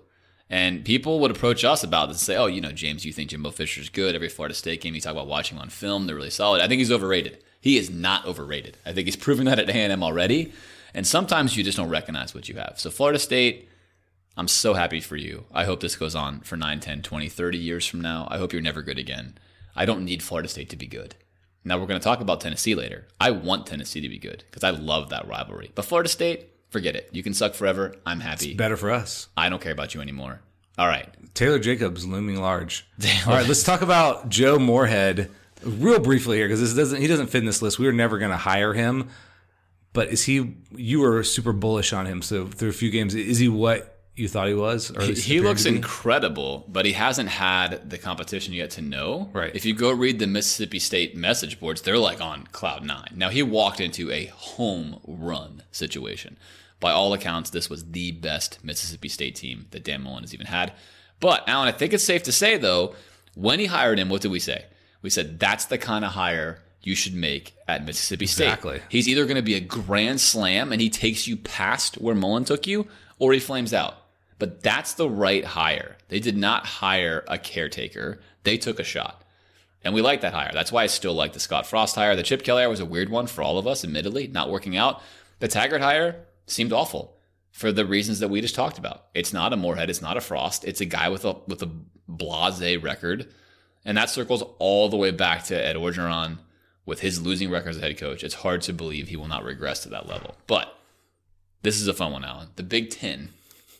Let me just read this. Who Kurt Herbstreit said, before you read this list, before the year, the Big Ten East was the best conference division in college football, says Kurt Herbstreit. Not the SEC West, the Big Ten. Tell me about their weekend last weekend. And so this is a lot of the Big Ten West as well, but I'm just going to read you this. Kansas, I think we all know about Kansas, beats Rutgers by 41. Northwestern loses to Akron. Akron hadn't beat like a Power 5 school since like the 70s. Nebraska loses to Troy. Troy is good, by the way. Troy is good. Let's take nothing away from Troy. Troy is good. Still non-Power 5. Wisconsin, this one hurts, loses to BYU. They were everyone's playoff pick. Maryland, who looked great against Texas, loses to Temple. Wow. Purdue loses to Mizzou. They were evenly matched. Illinois loses to USF. That's probably not a surprise. That is a horrific showing for a conference. All of that is out of conference. They all get trashed. I mean, other than Ohio State, who are you like looking at? I mean, I guess Iowa's going to sneak in there and be good this year because everyone else is hot garbage. We'll see if anyone can recover. But that is a bad, bad look. It just comes down to looking at the athletes that these teams have. Kansas, Northwestern. And Northwestern is a cagey football team. This is what they do. They'll be up and down. They're all right. That's less probably troublesome. Nebraska on the way up. Wisconsin is the one where you look at it and you say, what the F is happening in Wisconsin? I mean, BYU is not good. Not bad, also not good.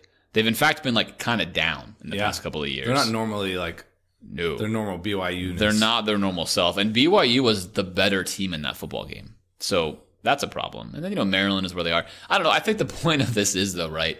The media loves to get high in the Big Ten.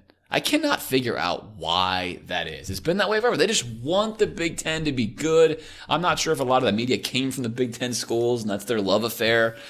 But the Big Ten hasn't been good in a long time, top to bottom, period. It just hasn't been. Well, they made the best coaching hires recently, and the SEC was making bad coaching hires, and they caught up. But I don't know what was happening. A lot of this is the Big Ten West, but they all, like I said, crap the bed. Okay, actually, James, let me walk us through the SEC roundup here. Let's start with MTSU 7, Georgia 49. Georgia is Alabama 2.0, and quite frankly, Alan, this game was also easy money. This is the second game I bet on this past weekend. They were a 33-point favorite, and I thought, this is crazy. Georgia is a juggernaut. I hate it every single week. I hate it, but at some point in time, Alan, you have to acknowledge that Kirby Smart. This is not a slump.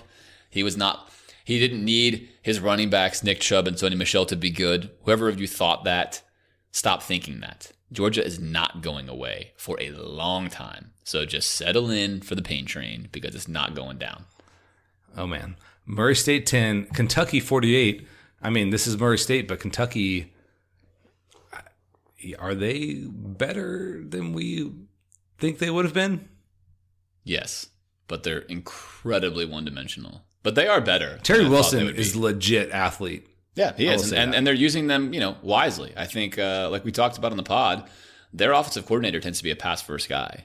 But he has not had the talent to do it at Kentucky, and he's gotten really creative in running a glorified freshman high school running offense. But he's good at it. And the defense, the biggest key, I think, for Kentucky, Alan, is the defense seems to be drastically improved. Maybe they're top 50 this year, and they've been 100 in the past. But they're not for real. They're going to lose a bunch of games. Their time is coming. But still better than expectations. Vandy 17, Notre Dame 22. Vandy could have won this game. Yeah. I don't know what to think of this yet.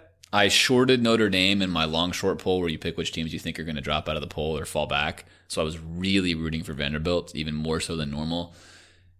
I don't know what to think, but 3 games throughout it, Vandy looked good. And I want to quote Chris Musgrove, who jokingly last week said, Vandy's legit. Maybe they are legit. It's hard to say they're not legit kind of right now. I don't like that. I want Vandy to be bad. You said you want Tennessee to be good. I want Vandy to be bad. Somebody else was saying, watch out for Vandy. I mean, they put up a fight.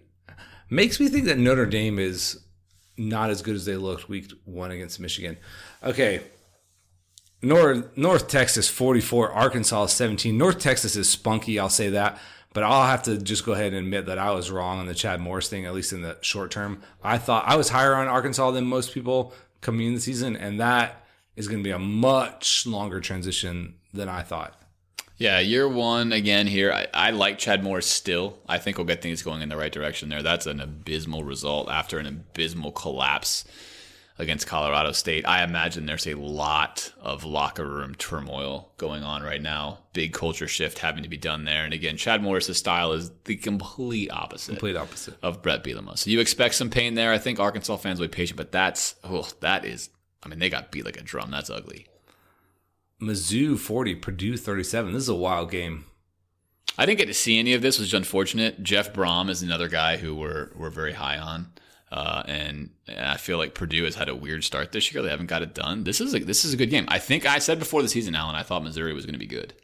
I picked us to lose to Missouri because I felt like they're going to be good. I feel like you're shaking your head at me like I didn't. I wasn't buying it. I thought the OC change was going to sink them, and maybe it's not. No, I think Drew Lock's outstanding. I think the ICC East doesn't have quarterbacks. By the way, Kyle Schirmer at Vandy is also good. But this is a big win for Missouri coming into the game this weekend. They're full of confidence. They got pantsed by Purdue last year. Yeah, this is a huge turnaround. This is one of the more, I'll just put this out there, this is one of the more incredible turnarounds from a coach that I have witnessed. Because I think I even said on the pod, there's a 0% chance he was going to survive the season when we did like a hot seat thing. Yeah. And not only did he survive, they've won 9 of their last 10 games or something crazy like that. They're on an absolute tear. So I think Missouri is for real as a second/third tier team. They're certainly not for real as a contender in the SEC East, but I think that they're feisty and that they could give these lesser teams a game.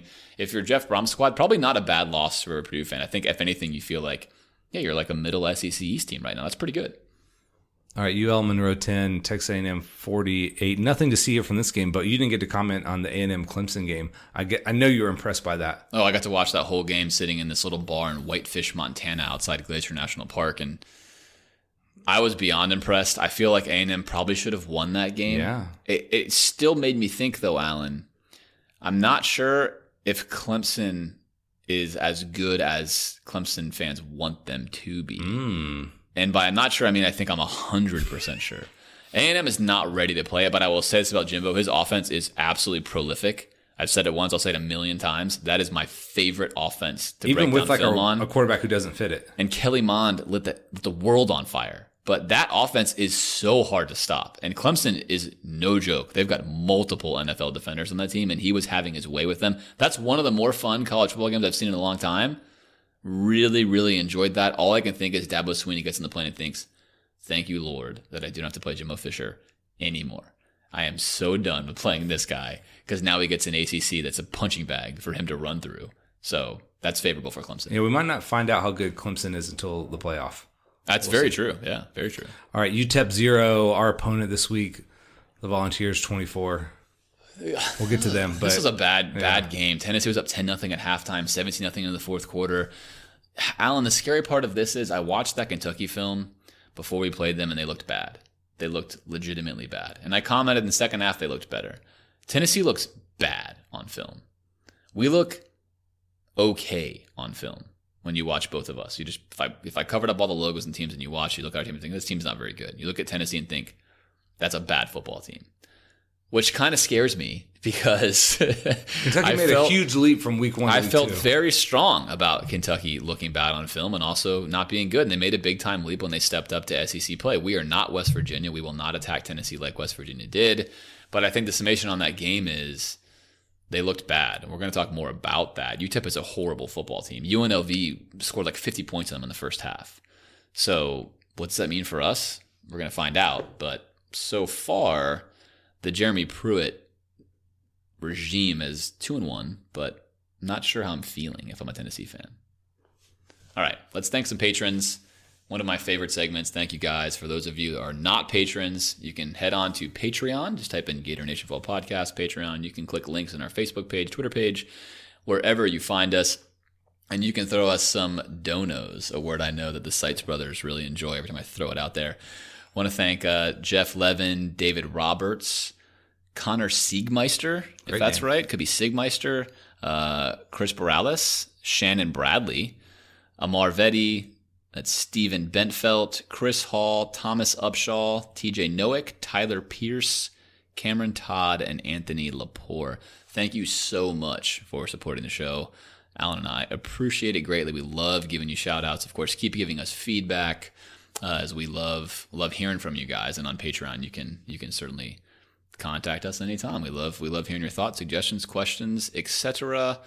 And Alan, now it is time to flip the script. Let's do it. And head into Tennessee week. Let's do it. Okay. UT is 2-1. We are a 4.5 point favorite. Before we start looking at the nuts and bolts of Tennessee, we usually like to talk when we get to this moment like we love this week. We love Tennessee week. Has this game lost some of its luster for you a little bit? I hate to say this, but yeah, like so much luster is gone this year for a variety of reasons. Even if I thought to myself today, if Tennessee was awesome, would this game have luster? More, but not enough. So little Peyton, my guy, our trophy, we're going to talk about him in a second. I was just like, pulling him out today. I've never really been like that. Just, this is like going on year 9 of Malaise Fest. So it has lost a lot of luster. I mean, coming back from the era where we got to watch Florida, Tennessee, and we say it every single year, where those games were amongst the best in college football. The third Saturday in college football was the game that everyone across the country watched. It was stock full of NFL players, NFL greats, amazing moments. Whoever won that game won the SEC East. Now it feels like whoever wins this game, Alan, it doesn't even matter at all. And I think that's primarily where so much of that luster is gone. And Dan Mullen even mentioned that this was a game where once upon a time, the winner of it was going to win the SEC East. It was like a foregone conclusion. And that ship has so sailed. So for me, it's fun. I'm excited. I still love this weekend. It's very special. This rivalry means a lot to me. But a lot of its luster is gone. How about you? I think so. I mean, I was going to ask you, do you miss it being the third game? I'll go ahead and answer this. Yes, because it was like we always played 2 cupcakes, and then we don't really know what we have until we show up at Tennessee. And a lot of times we won. And we've had some incredible finishes 2 of the last 3 years. The streak is broken. We lost it a couple years ago. That was always fun to lord that over Tennessee. I think, now that I'm thinking about it, the fact that Tennessee kind of sucks, but they might beat us, is not a great feeling. The Kentucky game took a lot of steam for me. That was tough to watch. It made me question everything that's going to happen this season. Not like the future is going to be terrible and Dan Mullen's not going to make it, but I mean, we got punched in the face by Kentucky, and we've almost lost games to Kentucky before, but this felt different to me. So I don't know. I'm not as hyped. I really wish we had that win against Kentucky, even just for purposes of like keeping us alive in the East and stuff. So I don't know. A little bit of luster, although I think by game time, Saturday night, I'm going to be pretty hyped. Because I want us to win this game desperately because this is such a significant game on both teams' schedule. Is this the most important game? I'm going to start with our schedule. We already know that Jeremy Pruitt has said, as we alluded to on week 1 of this podcast, Tennessee will die on the hill. This game means everything. I'm selling out for this. And we talked about whether or not that was wise. I thought it was wise because this is the game Tennessee fans want the most. Interestingly enough, though, with the way our season has gone, losing to Kentucky, losing to Tennessee could be a forebear of really potentially bad things. Do you feel like this is A, the most important game on our schedule, and B, the most important game on Tennessee's schedule? I still think it is for Tennessee for all those reasons. They're going to struggle to pick up wins as they progress through the meat of their schedule. I feel the same way about us right now. Like I said before, there's a lot more games on the schedule that look more difficult. Missouri, LSU, Vanderbilt. We need this win. We need it bad.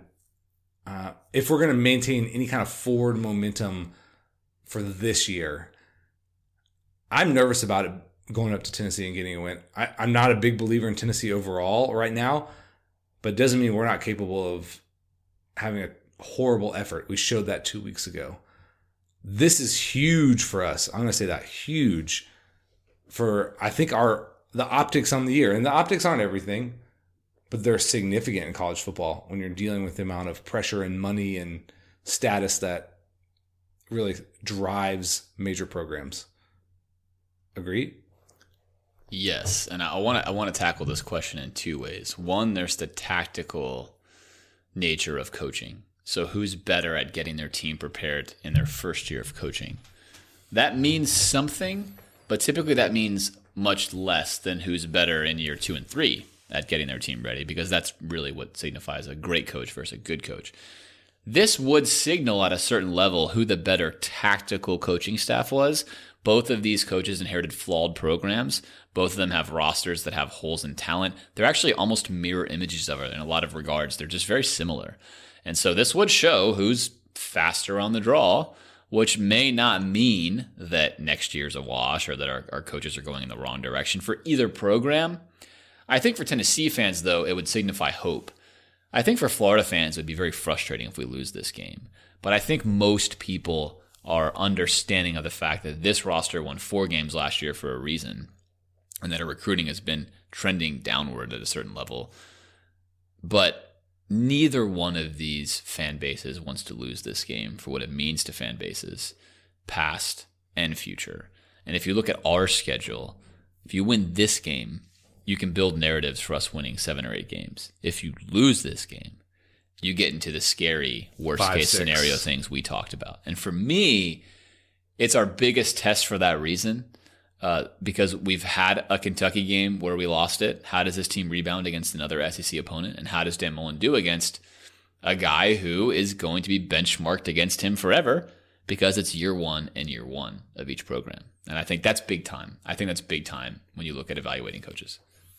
All right, a little fun note before we get into the real dissection of this game. Lil Peyton, the legend of Lil Peyton, can you give us an update? How's he doing right now? So we have 15,000 plus listeners now a week on the show, which is incredible. Thank you guys for listening. And when we first started, we had like 100 or 500. And so we told the Lil Peyton story in depth in year 1 of the podcast. I'm going to give you just a snippet.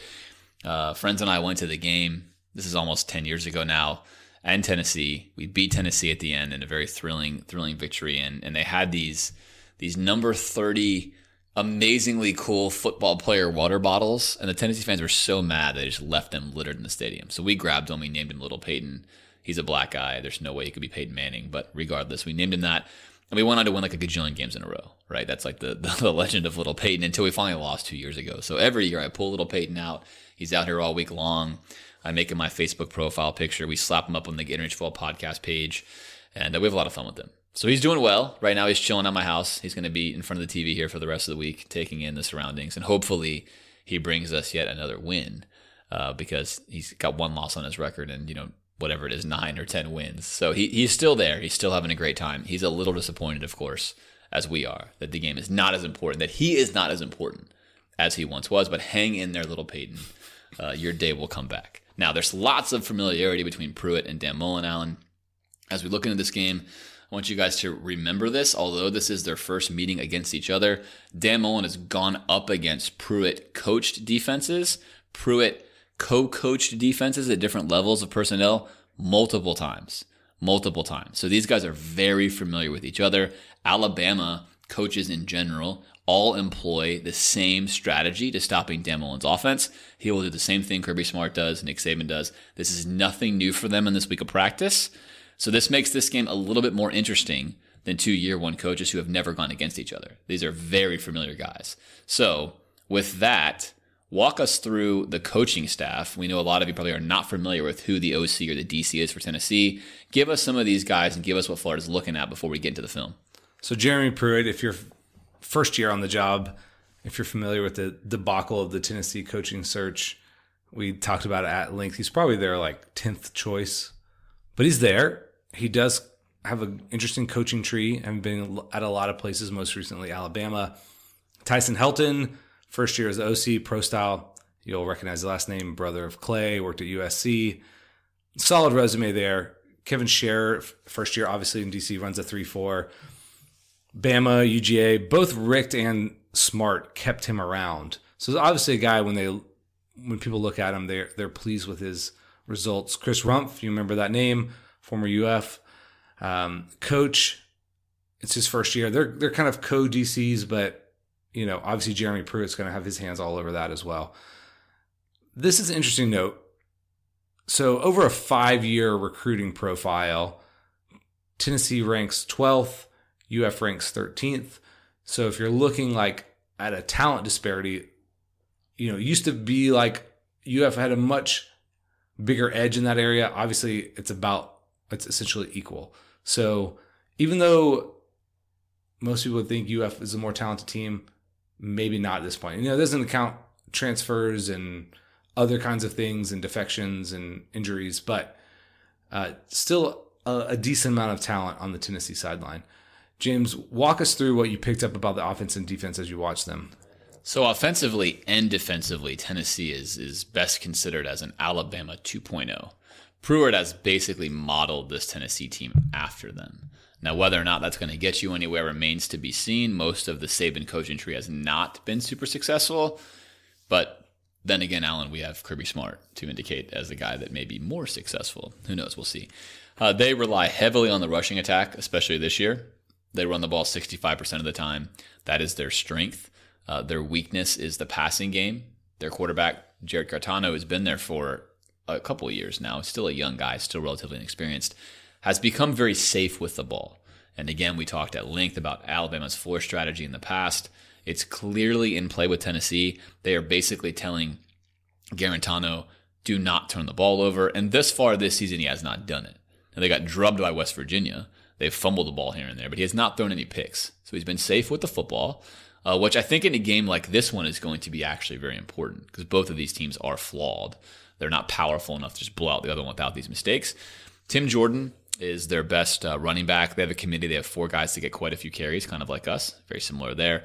And their best receiver is, I'm blanking on his last name now, Marquez Callaway. There it is, yeah. And so he is solid. Actually, yeah, you saw him flash against us last year. He's a good player. Yeah, where's number 1? Very solid. Definitely a top-level SEC talent.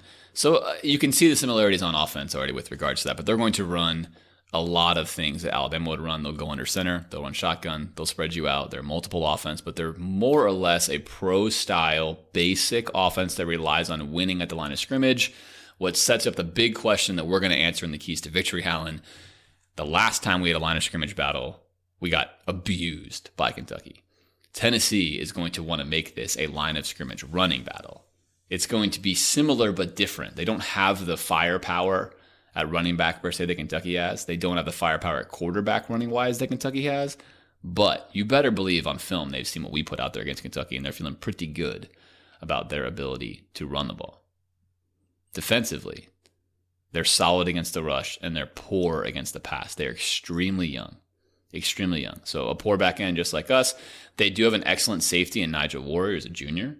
And UF, is only completing 47% of our passes. So when you look at the matchups, you say, we should attack them in the passing game, yet we really struggle to pass the football. So this game, when you look at it on film, Alan, it looks like we mentioned a team in Florida that is okay, has some upside, and a team in Tennessee that really looks pretty poor. When you look at the stats, which I kind of just gave you there, it looks like Tennessee has some interesting strengths versus weaknesses matchups maybe we don't have. And I think that's precisely why this line is at 4.5. It seems like it would be low if you watch the teams play. But if you look at how they match up, this could be a very coin flip oriented game. All right, let's talk about some of the injuries. Sean Davis, questionable. CJ McWilliams, David Reese, probable. The big news there is Reese. Jacob Copeland, freshman, not mentioned. He might be out indefinitely. Another note, we mentioned Malik Davis, but another note, Dre Massey moved to corner. We're so thin over there, and he wasn't really seeing the field at receiver. I think this is a smart move. We'll see. I don't know if he'll actually get on the field, but we definitely need bodies back there. And you put a little note here, Quentin Dunbar.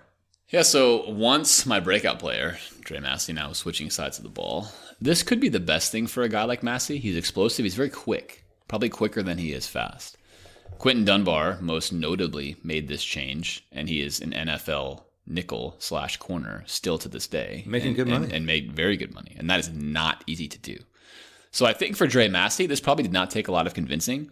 At a certain point in time, this is what's good. Like we talk about having the proper amount of depth, it also informs the players, hey, you actually aren't good enough at this level, which is the best feedback they can get. So now that Massey knows, you know what, I'm not good enough to crack the UF step chart, which means I'm definitely not going to the NFL. What if I try to do something different? I applaud him for making that change. I think that's smart. I think that's a smart thing for him. It could be best for his career. It could mean his college football career ends with him playing corner and he goes no further.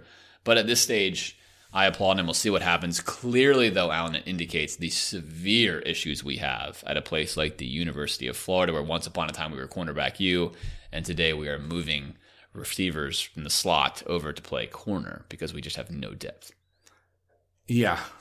So hopefully you won't see Dre Massey on the field, but if you do, maybe he'll surprise us. All right, let's get down to this week's game prediction. Before we do that, let's talk about the keys to victory. James, you go first. I think this game is the old football cliche. Tennessee wants to run the ball. We know that we have to stop them running the ball.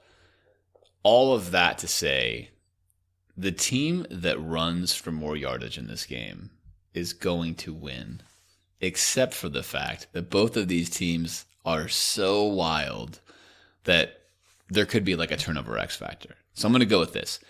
Team that has the most rushing yards wins the game unless they have 3 or more turnovers, in which case it's void. I actually think it just comes down to that. It sounds like an NFL pregame show guy who's like, oh, got to run the ball. That's what it is, and I hate that because that's like my least favorite thing, but that's just the way these two teams are right now, and it's how Tennessee wants to play. And if we stop Tennessee from running the ball, we're going to be in great shape. We've had a tremendous problem, Alan, getting off the field on third down. Teams are converting at better than 50% against us on third down. That is not a recipe for success in the SEC. We have to put Tennessee in 3rd and 6, 3rd and 7, 3rd and 8, make them pass the ball, and then get off the field. And I think if that's the case, this Tennessee team really cannot score. And their defense is really not great yet either. So our offense, not great yet either. I don't know. I mean, I'm saying all these things to say this is one of those games that feels like it's going to be that simple, that football cliched. This is 1940s football. Run the ball more and you win. If you don't, you've got a serious uphill battle in front of you. Yes, it feels like it might just be that straightforward. Now, Garantano's been there a little while. He's not a pro style. He's a dual threat kind of guy. I've never been impressed with him. He doesn't seem like he can pull the trigger. He has taken bad chances. I think if we put them in a position with lots of 3rd and longs, if we can find the recipe to unleash Zuniga and Polite or Jefferson, we could do some damage in the turnover department. I'm hopeful that between CJ Henderson and Trey Dean, we can cover up their receivers. Now, again, our safeties could toast us in this game. I feel very unconfident in this because of the way we were unable to stop Kentucky running the ball. Now, that Kentucky game was still close, and I think Tennessee and Kentucky are probably similar profile teams. And so we can win this game. I could see a scenario where we blow them out. I don't see much of a scenario where they're blowing us out. So that would lead me to believe that that's why we're favored, I think. And it's not by much. I think this will be a close game. I hate to be as reductive as don't turn the ball over, get the turnovers.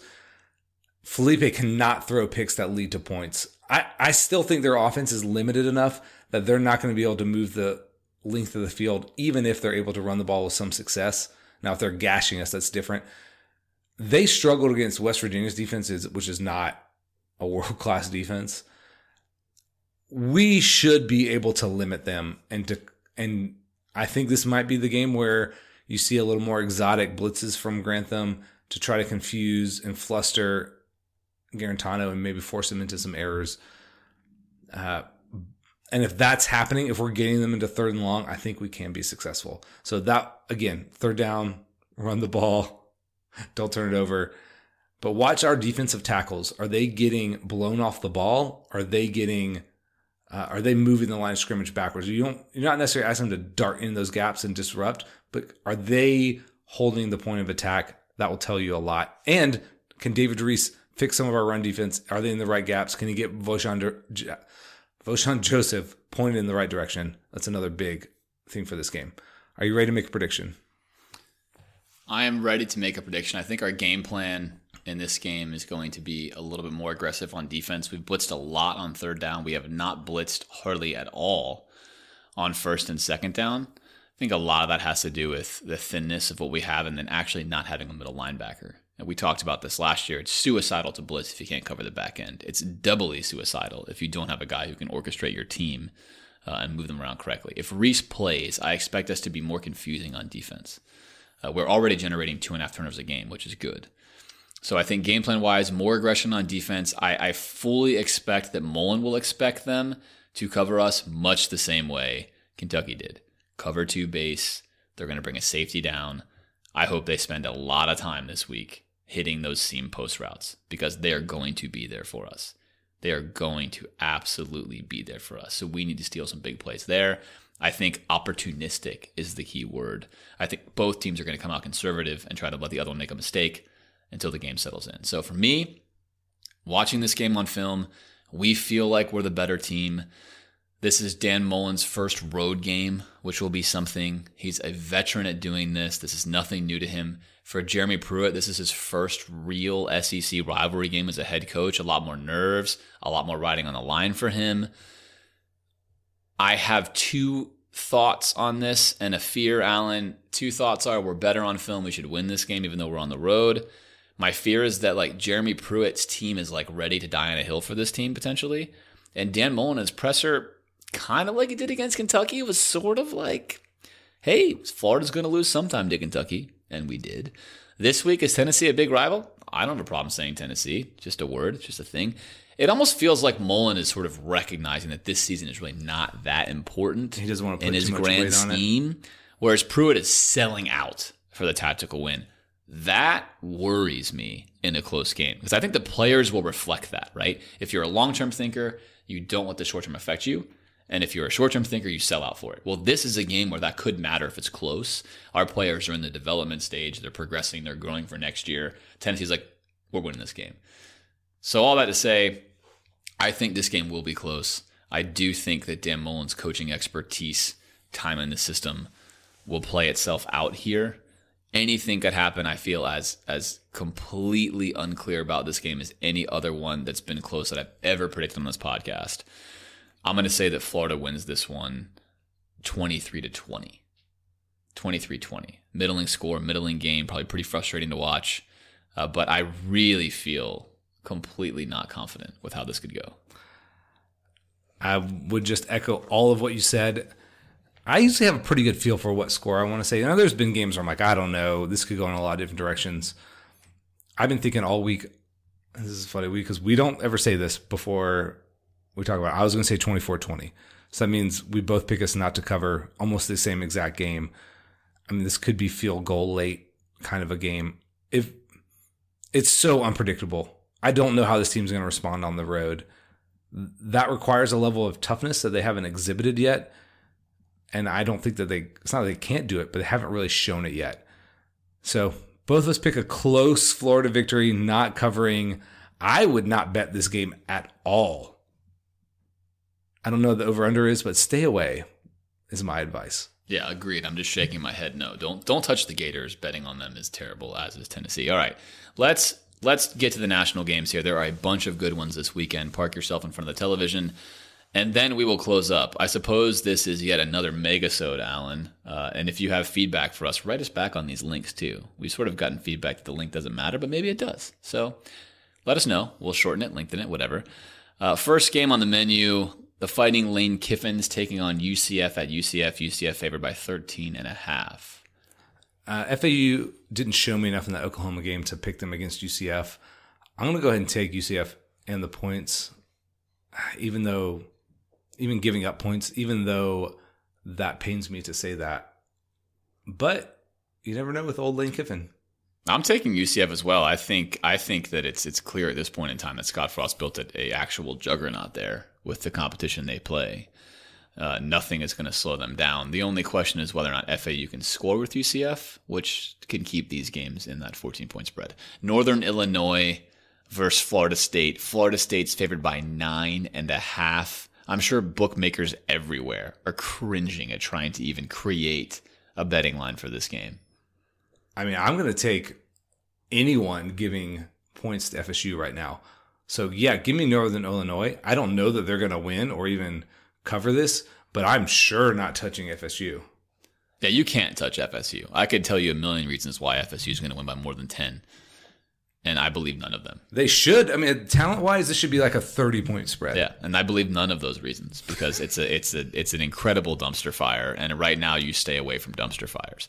Georgia minus 14 at Missouri. Allen, this is my lock of the week. Ooh. This is my bet of the week right here. Georgia absolutely covers this spread and beats Missouri like a freaking drum. Very interesting. Love this line. At Mizzou. Love it. Doesn't dissuade me at all.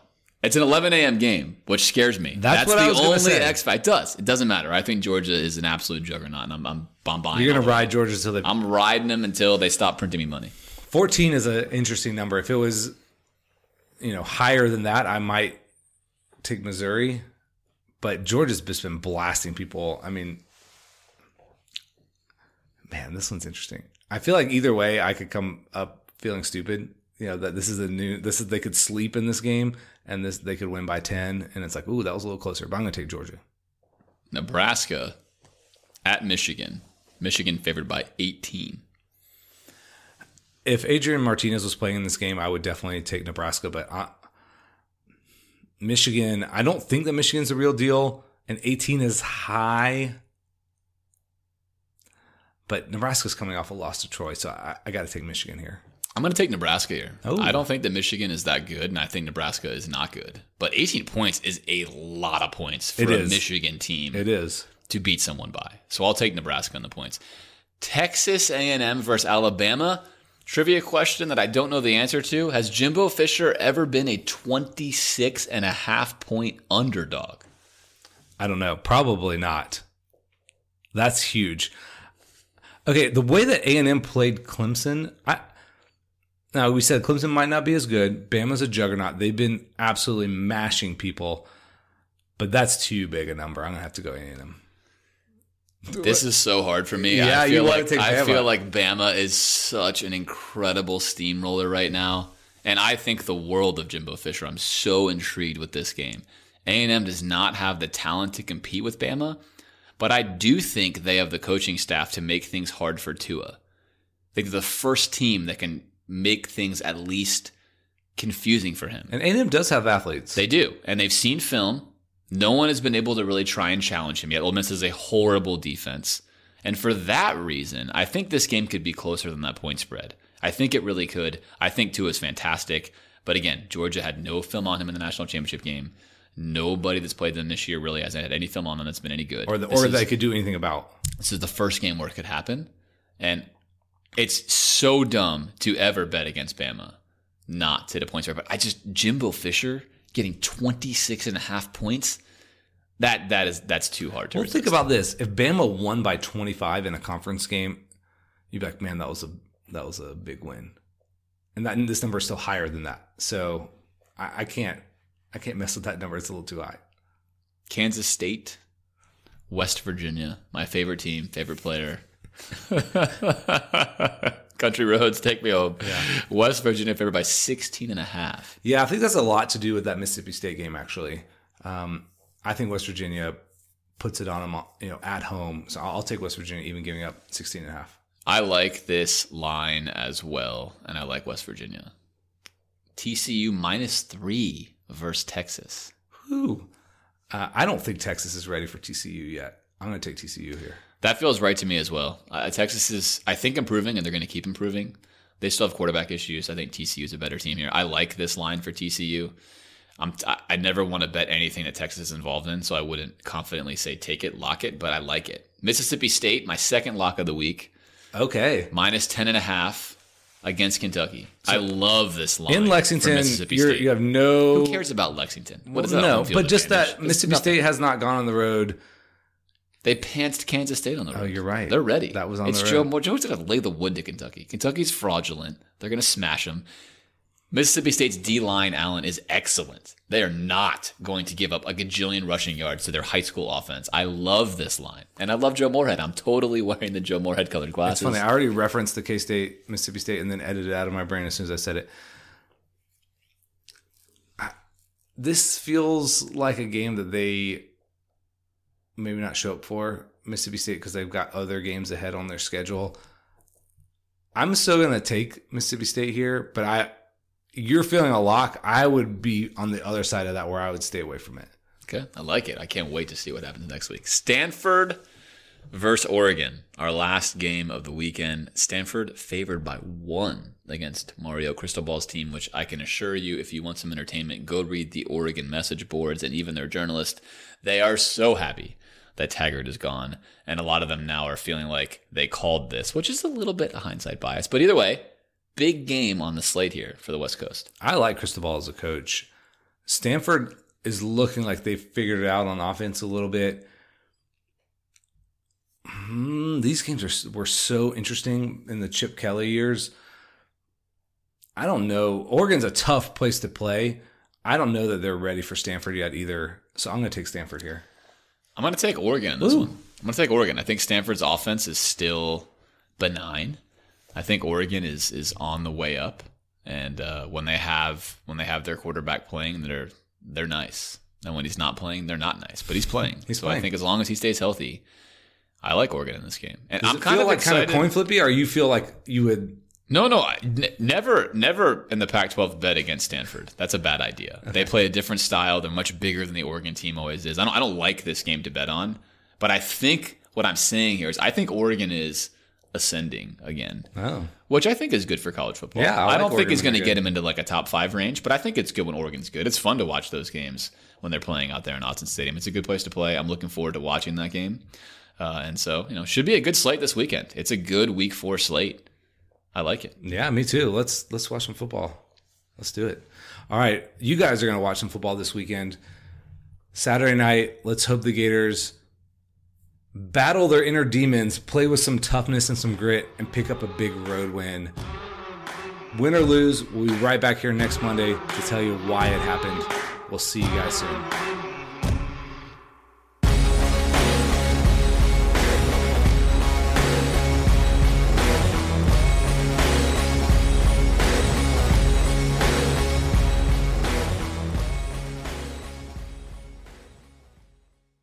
And now, an ad from Dad. All right, save money on car insurance when you bundle home and auto with Progressive. Can I take these off? All right. What is this? This looks good. Wow, that's well made. Where did you get this? I'm talking to you with the hair. Yeah, where did you get this? It's good stuff. That's solid. That's not veneer. That's solid stuff. Progressive can't save you from becoming your parents, but we can save you money when you bundle home and auto. Progressive Casualty Insurance Company, affiliates, and other insurers. Discounts not available in all states or situations. Sua vida universitária pode ter Spotify Premium pela metade do preço. Com Premium, você vai dar pulos ilimitados e não se preocupar com nenhuma interrupção. Curta as suas músicas preferidas pagando apenas R$ 8,50 por mês. Esse precinho é só para universitário, hein? Música com áudio de qualidade para estudar ou curtir a noite toda com os amigos. E tem mais. Chegou a sua hora. Se você nunca testou o Spotify Premium, ainda tem 3 meses grátis para fazer isso agora. Seja Premium. This is the story of the one. As head of maintenance at a concert hall, he knows the show must always go on. That's why he works behind the scenes, ensuring every light is working, the HVAC is humming, and his facility shines. With Grainger's supplies and solutions for every challenge he faces, plus 24/7 customer support, his venue never misses a beat. Call quickgrainger.com or just stop by. Grainger, for the ones who get it done.